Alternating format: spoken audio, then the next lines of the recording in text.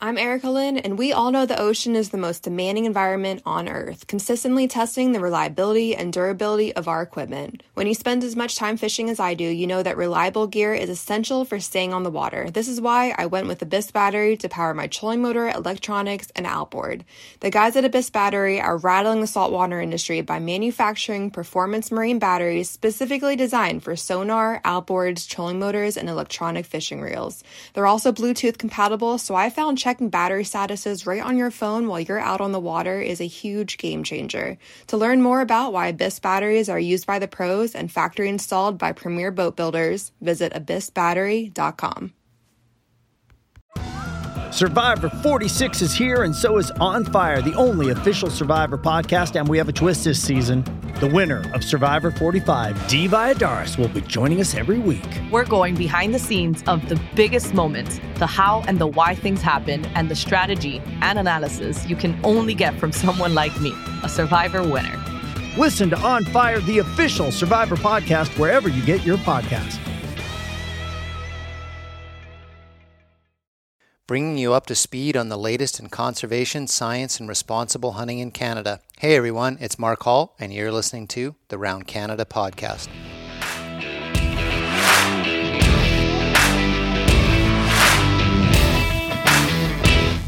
Dr. Lee Foote, welcome to the Around Canada podcast. Hey, Mark, it's great to be here. Looking forward to some current events.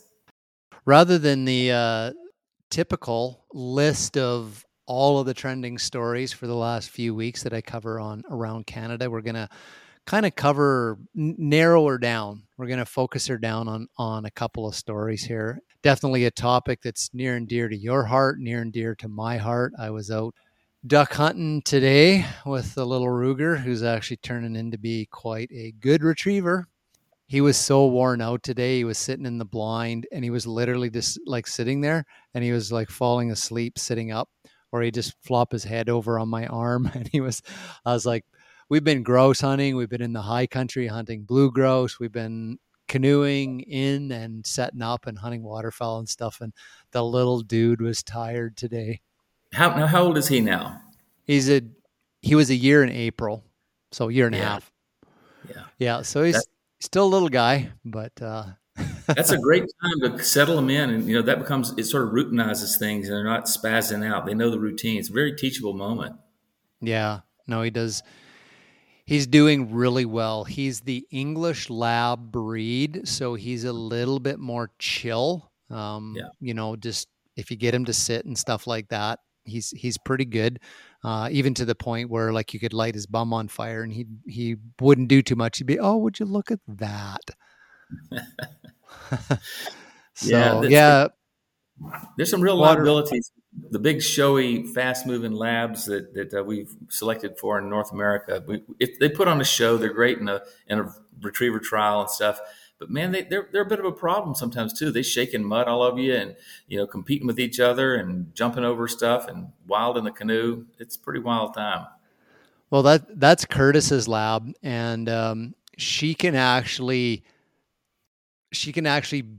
beat your shotgun pellets out to the, like, it's like, oh, the dog's out in the middle of the set. Oh, there was a duck there who we were the last ones to know. But yeah, topic near and dear to our heart. And so the reason I got you on the show was to touch on a trending story from earlier this fall. It was actually, I would say it's a trending story North American wide. And it was the 2023 waterfowl breeding population and habitat survey. And there were some numbers on here which I think were concerning to the waterfowl industry, the waterfowl lovers, and the waterfowl hunters. So I wanted to get you on the show and talk about this. We're still in the middle of prime waterfowl season. I think it's a timely topic. I'll touch on a few things.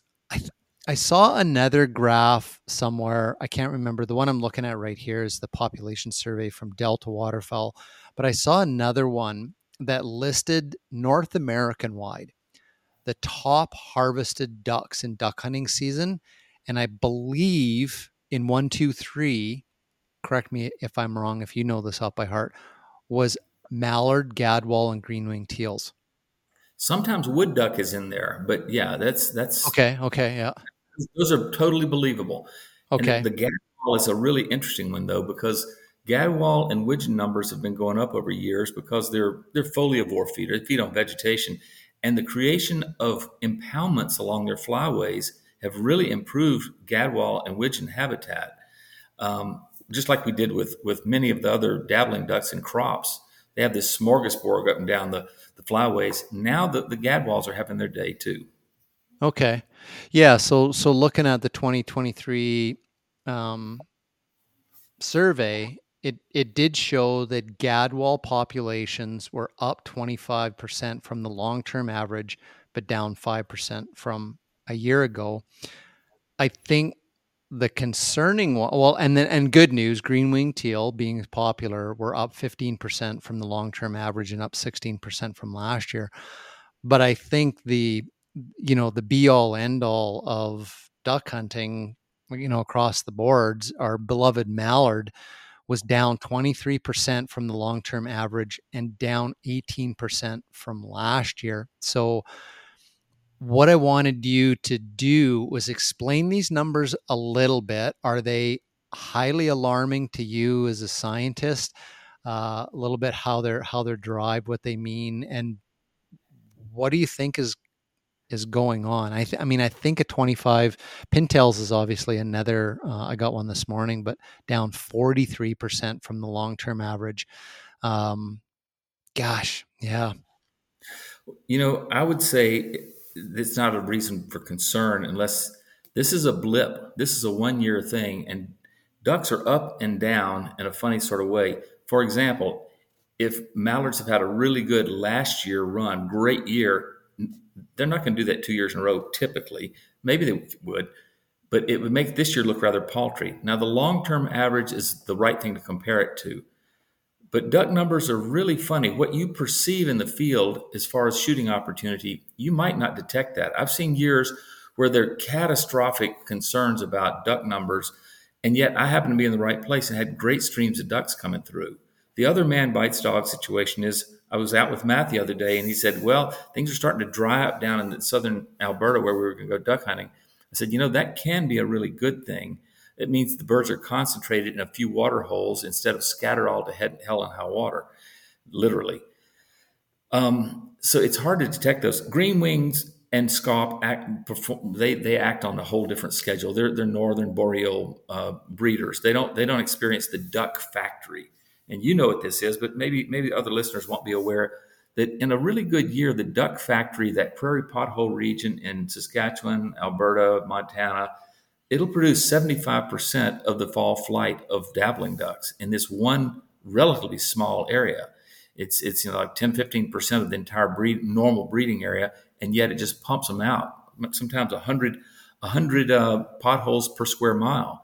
Just a ton of breeding opportunity, a lot of edge in there. And there's a lot of waterfowl behavior that goes into this. You can only pack so many ducks into an area. A small pothole, acre, 2 or 3, will only have one breeding pair of mallards typically. They're territorial.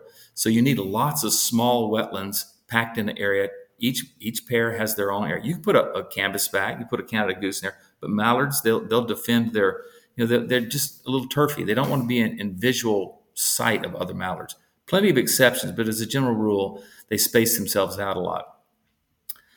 I'm not concerned. This is for breeding and nesting. Yeah. They want to space themselves out. Because come November when they're aggregating, they're just like they're crawling over top of each other. Yeah. That breeding thing. The sort of the 5 big surveys they do each year for waterfowl are midwinter counts they do in Mississippi, Louisiana, in a few areas. The May pond counts, which have a really, really good correlation to what the breeding populations do, but there'll be some problems there. The breeding bird counts, which we've been doing since 1955, I guess it is. Except for the COVID years, they had a consistent record of flying this series of transects through the north. And then the fall harvest reports where they call out and they do bag checks and things. And then there's the wing bees that they give some age and sex and species rough. Of those, the pond counts are probably the very best, frankly. And they have there's been a move afoot to stop many of the other surveys, just go with pond counts. But pond counts can lie to you. If you go to a May pond count and it looks great, and then they go home expecting a good fall flight, and then it's dry all summer, what you do is you produce a bunch of ducklings and they go out into dry dust holes and they turn into owl and fox food. On the contrary, a modest number of ponds, they say, oh, it might not be very good, but then there's rains throughout the summer. You have consistent water and great survival. It's really about a survival of the number of nests. And all of a sudden you have these burgeoning dabbling ducks. Mallards are all over the place. Pintails are all over the place. So they're kind of funny. And they can move some. I mean, they do a walkabout. You know, when a hen's nest of ducklings hatches, they often get up, they'll walk a kilometer just going through the grass. She knows she has the ponds mapped out. She'll take them to water. It's a very dangerous trek. I mean, everything from a gopher snake to a fox to a badger to a skunk, owl, red-tailed hawk, anything that sees them is going to eat them. I mean, they're just choice little morsels. So that it's a funny sort of thing, you know, that you can't really trust any of these numbers. It's sort of the art of wildlife management for the real waterfowl pros to put all these pieces together and come up with a forecast. Frank Rohr at Delta said it really best. We don't hunt the birds we see on the breeding bird counts. What we're really hunting is the offspring of those birds. In an average year, you know, a hen will lay a clutch of 6 to 12 eggs. She only's got to produce 2 offspring in her entire life to meet the replacement of her and her drake, basically. And why do they produce 12 eggs and re-nest? And they'll do that year after year. Unless we're going to be up to our waist in ducklings, a lot of those birds have to die. And they can explode in numbers or they can collapse in numbers, but they're a highly variable, what we call an R selected species, a reproductive selected species. So a lot of those ducklings are going to die. And we're not, you know, typically 15, 20% survival rate of nestlings. That means hatching all the way up to flighted is a really, really good number. You expect to have, you know, 75 to 85% mortality before the birds get on the wing. So, and those are the birds that we're actually hunting.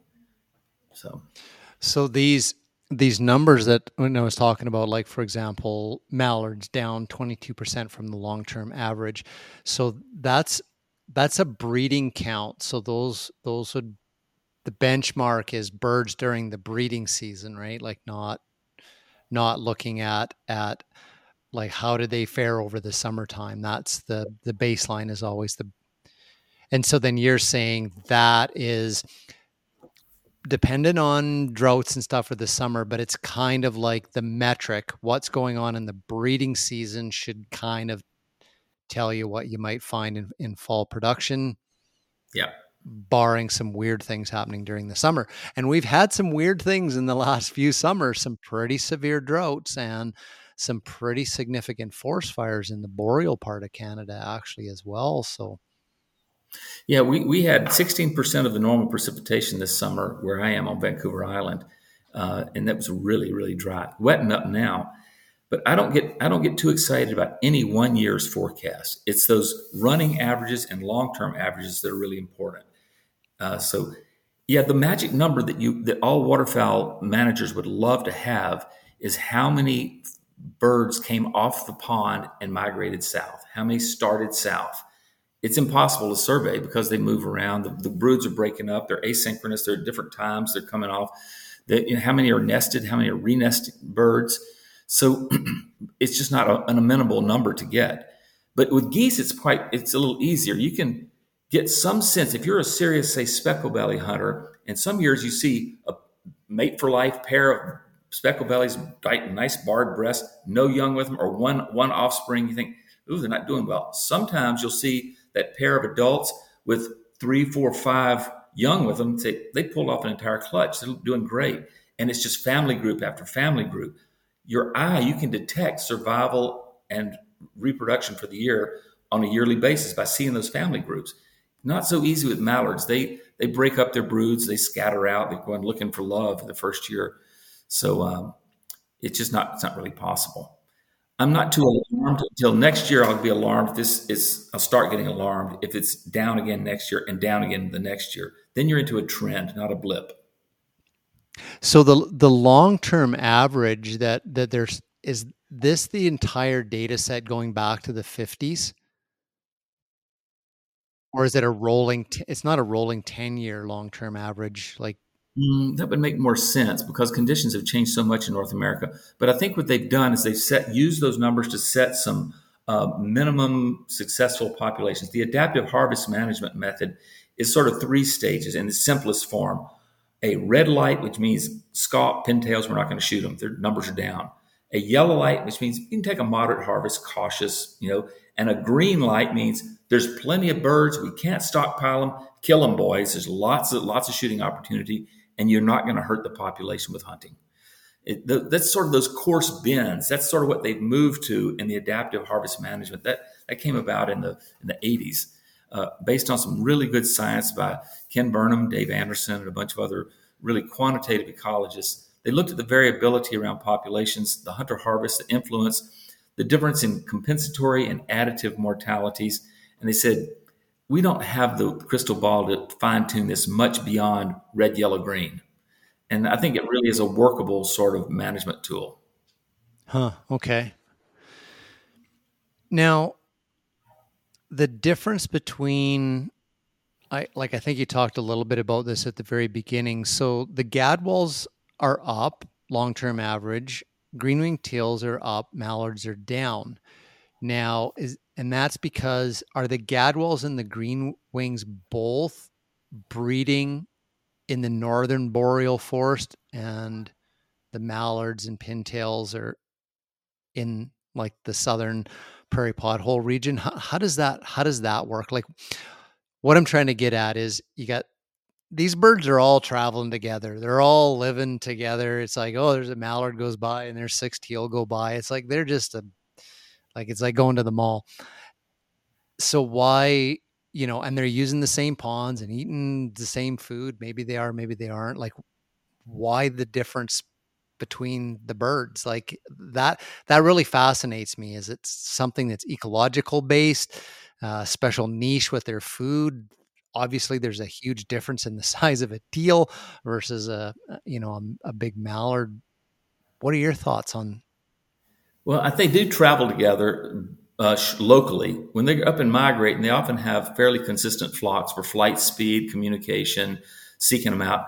I think the gadwalls are a slightly different bird. You rarely see them field feeding. I mean, mallards really like water for loafing on, and peas, corn, wheat, rice. They can fly out and field feed when they're in migration. Gadwall's a little different from that. They jump from hither to yon. They're eating lower nutrition, lower oil, lower carbohydrate foods in these ponds, and they have a slightly different search image. Again, they're deeper water birds. They're not as much of a shallow water dabbler as the mallards and pintails are. So they're a little bit different. Widgeon are even more so, mostly along the coast, but they're just kind of different that way. The ones that worry me are pintails. I mean, pintails have a sort of a specialized breeding habit they're more of an upland shortgrass breeder. And as with modern agriculture, we're getting rid of a lot of our prairie, a lot of our dense cover. They're just so vulnerable to predation and to haying machines and all sorts of things. And we've managed to restrict our buffers around the potholes in that duck factory down to just a narrow little strip with big farm equipment. And any fox or coyote that wanders into that little donut of weeds around a pothole, they can clean the whole thing up. And so the dabblers in the prairie pothole have a tough go. A lot of it's habitat driven. So a really wet year does 2 things. It keeps water in the pond. It also reduces the ability of the early harrowing and tilling to get in there and destroy those nests and plant through where they would be nesting. Fall plowing is another problem for ducks. I understand why farmers do it, but it's a problem for ducks because there's no residual dead vegetation in this early spring. So, I mean, back up here a little bit. So the gadwalls, based on their feeding, behavior and you said slightly lower nutritious, would seem that they would maybe be more subject to fluctuations than, say, a mallard that's going to like waddle out in the middle of the field and eat spilled, peas or any pulse crop. But the gadwall numbers are good, up 25%. There's a little error in your logic there. You're thinking about the adult mallards that have this smorgasbord they're eating. The adult, the gadwalls, it's the nestlings that we're more interested in. This big pulse of young that are coming off. Gadwalls tend to be drawn towards deeper water, more stable, class 3 wetlands. Mallards, pintails, they all need this highly nutritious animal protein, insect protein. And the very best duck lake or duck pond you can get is one that occasionally dries out and kills all the fish. So when it floods back up, it's full of invertebrates with nothing to eat them except ducks and shorebirds. If there's fish in there, usually lower. Ephemeral wetlands, is that what they call them? Yeah. Yeah. Those are the ones that are hard to have mosquitoes in as well, from what I understand. Right. Yeah. Okay. So interesting. It's a different thing. All the ducks need not geese, but all the ducks need animal protein to build that clutch of eggs and for their young to come off and forage and get to flighted status.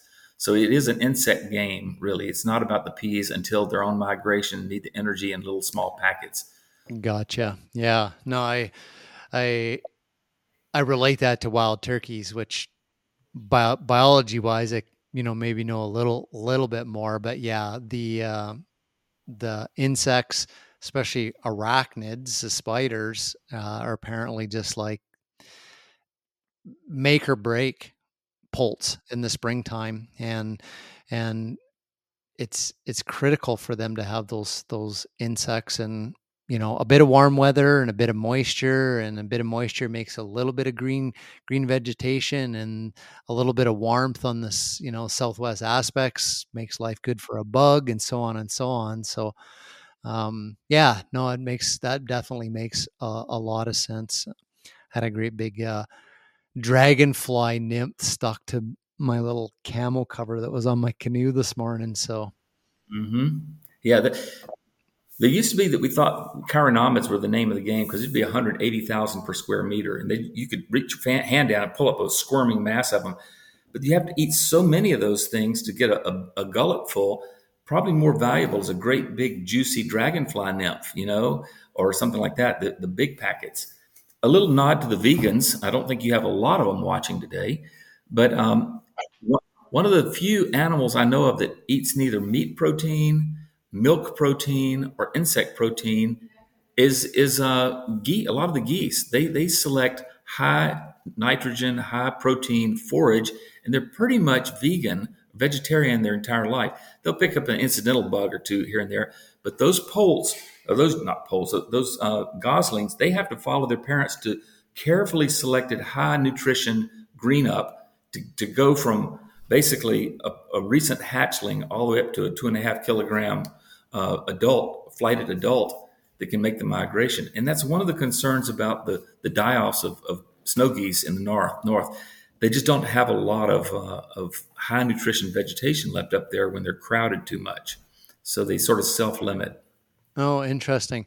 Yeah, that is super interesting, because one of the places in the early season that I go to concentrate on Canada geese are alfalfa fields, which are incredibly high in nitrogen for a plant. They're a nitrogen fixer. They produce their own nitrogen. They're good for the soil. So I'm like, okay, that totally makes sense. Like it's so green in those fields. Like my marsh camo laydown blind and stuff, it just sucks when I'm out there. And I was actually calling around to the carpet stores in September to say, that indoor outdoor carpet that looks like grass, the green stuff. I'm like, do you get any like chunks of that laying around? Because those alfalfa fields are just super bright green. But yeah, no, that totally makes sense. Huh. Yeah. It's sort of interesting. I heard another really cool way that guys were hunting Canada geese, late season Canada geese on frozen lakes, by going out with buckets of blue dyed water and making it look like there was open water out there and putting their decoys on it, clustered in tight. Other geese would come piling in thinking that there was open water. And as soon as they got within range, said, hey, that's frozen. They were in range though. So it was like a chemical decoy, or, who'd have thunk? Oh, I wonder. Well, I guess it depends on what the blue dye is. Like, how good is that going to be for the water? That's once be a problem. I'm thinking it was RIT dye, like RIT dye or something that you could. They used to have some sort of blue dye you could put stuff in there, but I don't know. Might be illegal.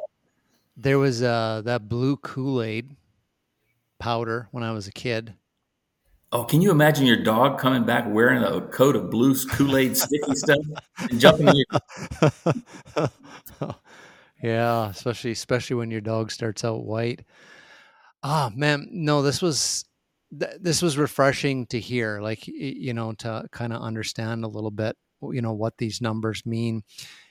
Pintails seem to be on the conservation concern for decades and decades now. And now, based on what you said about how, farming in the prairie pothole, riparian habitat kind of intermix, I really get it now. I've never really understood why they were the one was having the toughest time. So yeah. Well, and there's another feature in waterfowl ecology that determines mallards are prolific breeders. They have examples of hens having their nest destroyed, re-nesting, having that destroyed, re-nesting 4 times in the southern part of their range.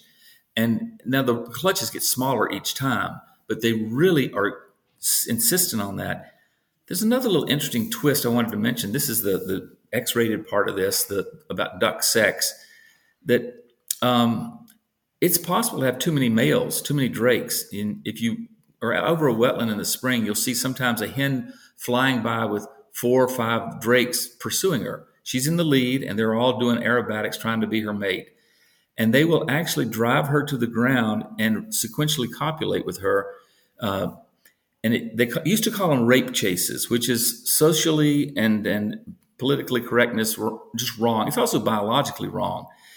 It is now called forced copulation flights, and it's a way that we can actually survey birds in the spring. You can sit in a blind and do counts of how many of these. They call them 3-bird chases. Sometimes it's 2, sometimes it's 8. But it's hard on the females. Sometimes they'll drive her to the ground, pull the feathers out of the back of her neck. They drown them occasionally by holding her if she lands in the water. So it's a stressful thing. And so you have to ask, what's in it for the female? Well, it turns out some of these females are not just victims. They actually get up off their nest, go quacking over other males' territories, eliciting these chases. And there's some thought that this is there's an evolutionary reason for this. If it turns out she has 2 years to breed and her mate that she's breeding with is shooting blanks, she's going to sit there and do the most risky thing a duck can do, sitting 28 days in a short stubble with hawks and owls and stuff around, flightless still day and night, all for naught. If he's infertile, she's really taking a big risk with no payoff. So the evolutionary thought was she would go out there and elicit extra pair copulations. So as an insurance policy, some of those boys are not going to be infertile. She didn't want to put all her eggs in one basket, so to speak. So the test for this came about when they said, well, that's a great evolutionary theory. How would you test it? Well, we're going to go out, we're going to kill the hen, and we're going to sample the DNA of all of her eggs and see if they all come from one male. And so when they tested this, it was quite interesting. About 20% of some nests were extra pair copulations. The male that bred them was not the male that they shot with the hen. Test everybody's DNA, do a little baby version of 23andMe, and clearly she had genetics from other males. Her eggs did. So it sort of all fits together, and then it raised some questions. People instantly do the wrong thing and jump to, well, does it apply to humans? Well, there's a fair bit of extra pair copulation that goes on in human couplings as well. In some societies, it's 15 to 20% of parents that you wouldn't have guessed from looking at the family structure. So there may be some other things that operate in us on this. Maybe we're not all strictly monogamous or strictly polygamous or something like that. There are other evolutionary drivers that may influence our decisions. I don't think you can jump from ducks to humans. There are too many sociological and psychological factors. But there might be some surprising reasons that mixed parentage occurs. So it was a really cool piece of research. That reminds me of a podcast we did with white-tailed deer biologist from Michigan, Chad Stewart, a few years ago, and he was talking about that. I'm just vaguely trying to remember, but it seemed to me that the number was around 10 to 15% somewhere of white-tailed twins or separate fathers. Yeah. So yeah, no, that's kind of interesting.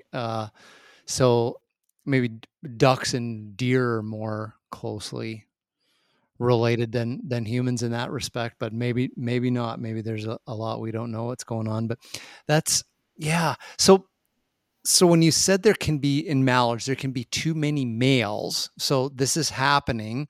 There could be an evolutionary benefit, like you explained, of making sure that the time she invests on the nest, they are all fertile eggs. Probably some stuff to do with genetic diversity, and nature likes mixing things up for the, survival of the fittest sort of thing. But would the downside, when you said too many males, could that reach a situation where they're actually hurting the population because of this mass chasing of the females thing? Like, are they harming too many? Are they killing too many? Like, or just they're so chaotic, like nobody's getting any fertile eggs out of the whole deal? Like, well, that's interesting. I can see the wheels spinning in your head. Say, we know how to fix this problem. And it's just quite interesting. Those people listening to this that remember the point system would remember a hen mallard at one point was 100 points. You shoot a hen, or 90 points. You're basically finished shooting for the day. Yet a drake mallard would only cost you 25 points out of your 100-point total. And the reason for that was because you could kill a lot of drakes and all the hens are going to get bred, even if they have to share a couple of drakes. A drake mallard will screw a fence post if it can balance on top of it. That's why almost all the hybrid ducks we see are drake male and some other bird, pintails, gadwalls, widgeon. You'll see these weird hybrids, and it's because male mallards are just horny bastards. What can you say? They're getting with it. So there is a situation where you could kill maybe 25, 30% more. I'm making numbers up, but some proportion more drakes and have zero influence on the reproductive success the following spring.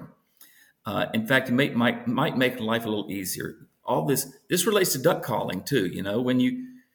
When we get these early season mallards barely colored up and we're quacking away at them, we think they're not paying attention. They're barely quacking, But you get into the pre-breeding season, the pairing season in December in the flooded woods of Mississippi, and a good caller makes all the difference. I mean, they're coming in. They hear a hen cackling down there, and they're going to come through the timber and try to find you.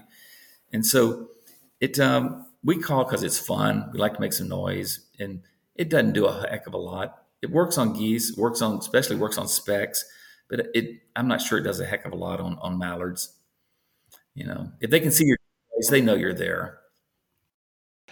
Now the wing bee, you mentioned that at the start of the show. So that is an event that happens every year in Canada where scientists get together to look at the wing, or in the case of a goose, the tip of the three longest primaries and all of the tail feathers. And they get a bunch of information off of those on sex, age, some health conditions, so on and so on. Now, is that something they're watching for in that? Is like, say with mallards, how many drakes are they taking versus Ruger's? Here's us talking about ducks. He said drakes. He starts barking. He woke up. Take them. So are they looking at that composition and saying it's okay, or like, whoa, it's like there's a couple of bad years where there are lots of hens? Because I haven't seen the regulations change on that at all for like years. I'm not exactly sure I'm not sure exactly how they use that. I think it's probably more of a secondary check on some of the other forecast data. It's one more piece of the pie. It's also they know that there are huge biases in there because young birds are a lot easier to decoy and kill than old birds, especially birds that have been up and down the flyway twice, 3 times. They know what a bad spread looks like. Sick birds, injured birds, hungry birds, lonely birds, tired birds that are coming off, strangers to the area that are migrating through. Those are all the easiest birds to kill. Probably the hardest duck I've ever tried to kill was a mottle duck that lived and bred and raised all in the same 1 square mile, basically, of the coastal marsh of Louisiana. Local wood ducks can be kind of hard too sometimes. They're more local. They know their area well. So yeah, but there is a situation where killing more mallards could possibly, in theory anyway, increase your reproductive success and overall hen health. And that was, I think, the reason behind some of the early liberalization of drakes and conservatism on hen harvests. And it's so nice with mallards because they are sexually dimorphic. You can tell in flight in a spread, the birds come in, your eye naturally gravitates towards that big green head and orange feet, and you try to shoot for drakes. You should anyway. Well, that's interesting. Ruger's going nuts over there. Put him on. Come here, Ruger. He's probably got something to say here. Here, we're talking about ducks, Ruger. One more SOB, the only legitimate. He was like all tired this morning. Now he's all fired up. So I think somebody drove in. That's what's going on. Cool. Well, I think it's one of the things that I'm definitely getting better at as a hunter is picking out my duck species and, knowing like mallard drake, no, pintail, juvenile pintail, like, versus, a gadwall and stuff. And I really felt like I was kind of coming into my own last year. So, it's sort of like you hunted sage grouse. They flush. Your eye naturally goes to the great biggest boomer, this big helicopter thing, and you dump him, and it's tough to eat, and they taste like sage and stuff. You really should be shooting the juveniles for conservation reasons and for eating reasons. The same is true for me in mallards. I'm shooting at the biggest, fluffiest, closest one, unless I really think about it. Take the back birds first, and then work your way forward. You got more time on those close ducks. But when their feet are almost touching your decoys and they're right there, it's just really, really hard not to just woof them, But the really shooters that go for multiples, they shoot the back birds first and work their way forward through the drakes. Oh man, that's way beyond me. So let's close off here with a news story that just came out. It was a summary of a study that was recently produced in Live Science. I don't know if that's just I don't think that's the journal. I think that's just the thing that summarizes journal papers. So this one is called "The Upcoming Solar Maximum Could Scramble Migrating Birds' Internal Compass," new study shows. I'll just quickly kind of dive into what this is. Analyzing how birds migrated across the U.S. over 23 years, researchers have shown that solar weather events can seriously disrupt the navigation of birds. So we're talking waterfowl here.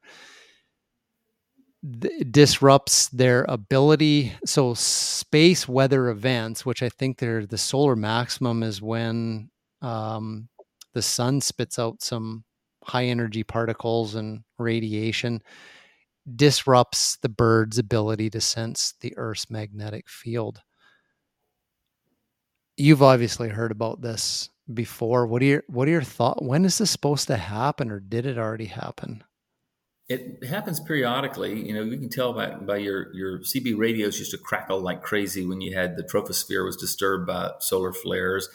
I think this magnetic thing was first tested in racing pigeons because certain pigeons would get home, and then yet they have this magnetite material in their inner ear, and it helps orient. It's like the needle on a compass. I used to have racing pigeons when I was a kid, and I'm going to have them again when I'm an old codger and can't get around, because I just like pigeons. They're cool. And so it's an faint orienting thing that they're sensitive to. Birds are sensitive to light wavelengths, magnetic fields, orientation, colors, to a degree that we can only begin to imagine. It's like you trying to imagine what your dog is getting when his nose is in a garden bed and his tail is going. It's just so fascinating. It's just a little wet spot on the ground. Well, he's probably reading the health status, what the previous dog had for dinner, whether it's male or female, whether they're sick. But birds are tuned into their environment in ways that we just can barely fathom. So if something skews that magnetic field that they're seeing or feeling or sensing, they might not orient nearly as well. I would go a step further and say this has been happening for time immemorial. We don't regulate the sun, and birds haven't gone extinct. It might increase the mortality, but in an interesting twist, I'll go way out on a limb here and make a wild-ass hypothesis. It may also put birds in places that they ordinarily wouldn't have been that happen to be very good for them as a result of changes and such. Of the 99% that die, that 1%, those flocks that discover new places, maybe this shuffles the deck a little bit and gets them out into new places, and they get to pioneer some new habitats. Just a theory, but possibly. This may, in the long-term scheme of evolution, it would weigh on how much importance a bird puts on that magnetic orientation, and not just the visual, the landmarks, the sun orientation, the moon, the stars, what the other birds around them are saying. They use this constellation of influences to migrate, to orient. And sometimes the winds will drift them way off course. Some years we have a lot more snow geese than others in Alberta. Some years the specks are further east, and the people in Saskatchewan, Manitoba have a bang up year. And they orient as they go down the Mississippi Flyway, and they get tighter and tighter, and they make corrections. So, but yeah, this could throw a bunch of birds off for a little while. It's kind of a fascinating story. And the fact that they're asking the question in advance means they could develop some hypotheses and test this. Can you make up an experimental test for this real quickly, just on the fly? I've got one or two myself. Oh, really? Okay. How would you tell whether this is something different this year with the solar flares? So what I would do is I would look at past solar flares, and basically as many as I could, and say, what have they done to the magnetic field? Like, have they, let's just say, on average, each solar like flare off occurrence kind of like changes it like 3 to 5% or something like that, right? So now I'm like, okay, what is NASA expecting it to do this time? Yada yada yada, and then kind of use that to sort of go, okay, I'm guessing or hypothesizing that if this one is on average or slightly bigger, it's going to set the geese off by like 3%, which means that over the distance of the continent, they're going to end up like 100 kilometers off of where they thought they were going, or something like that. Perfect. That's great. Do you want your PhD in waterfowl ecology or aerospace engineering? Because you're on it, man. I think in aerospace ecology. Yeah. Aerospace duckology. Yeah, there you go. I'll award it. That's a great and a workable hypothesis if they are moved consistently. If it's not a chaos effect that's the only thing I was wondering. A slightly different indicator. If the Christmas bird counts and this Birds America and stuff, they have a very tight record keeping thing of late about accidental birds, rarities, strange birds blown off course.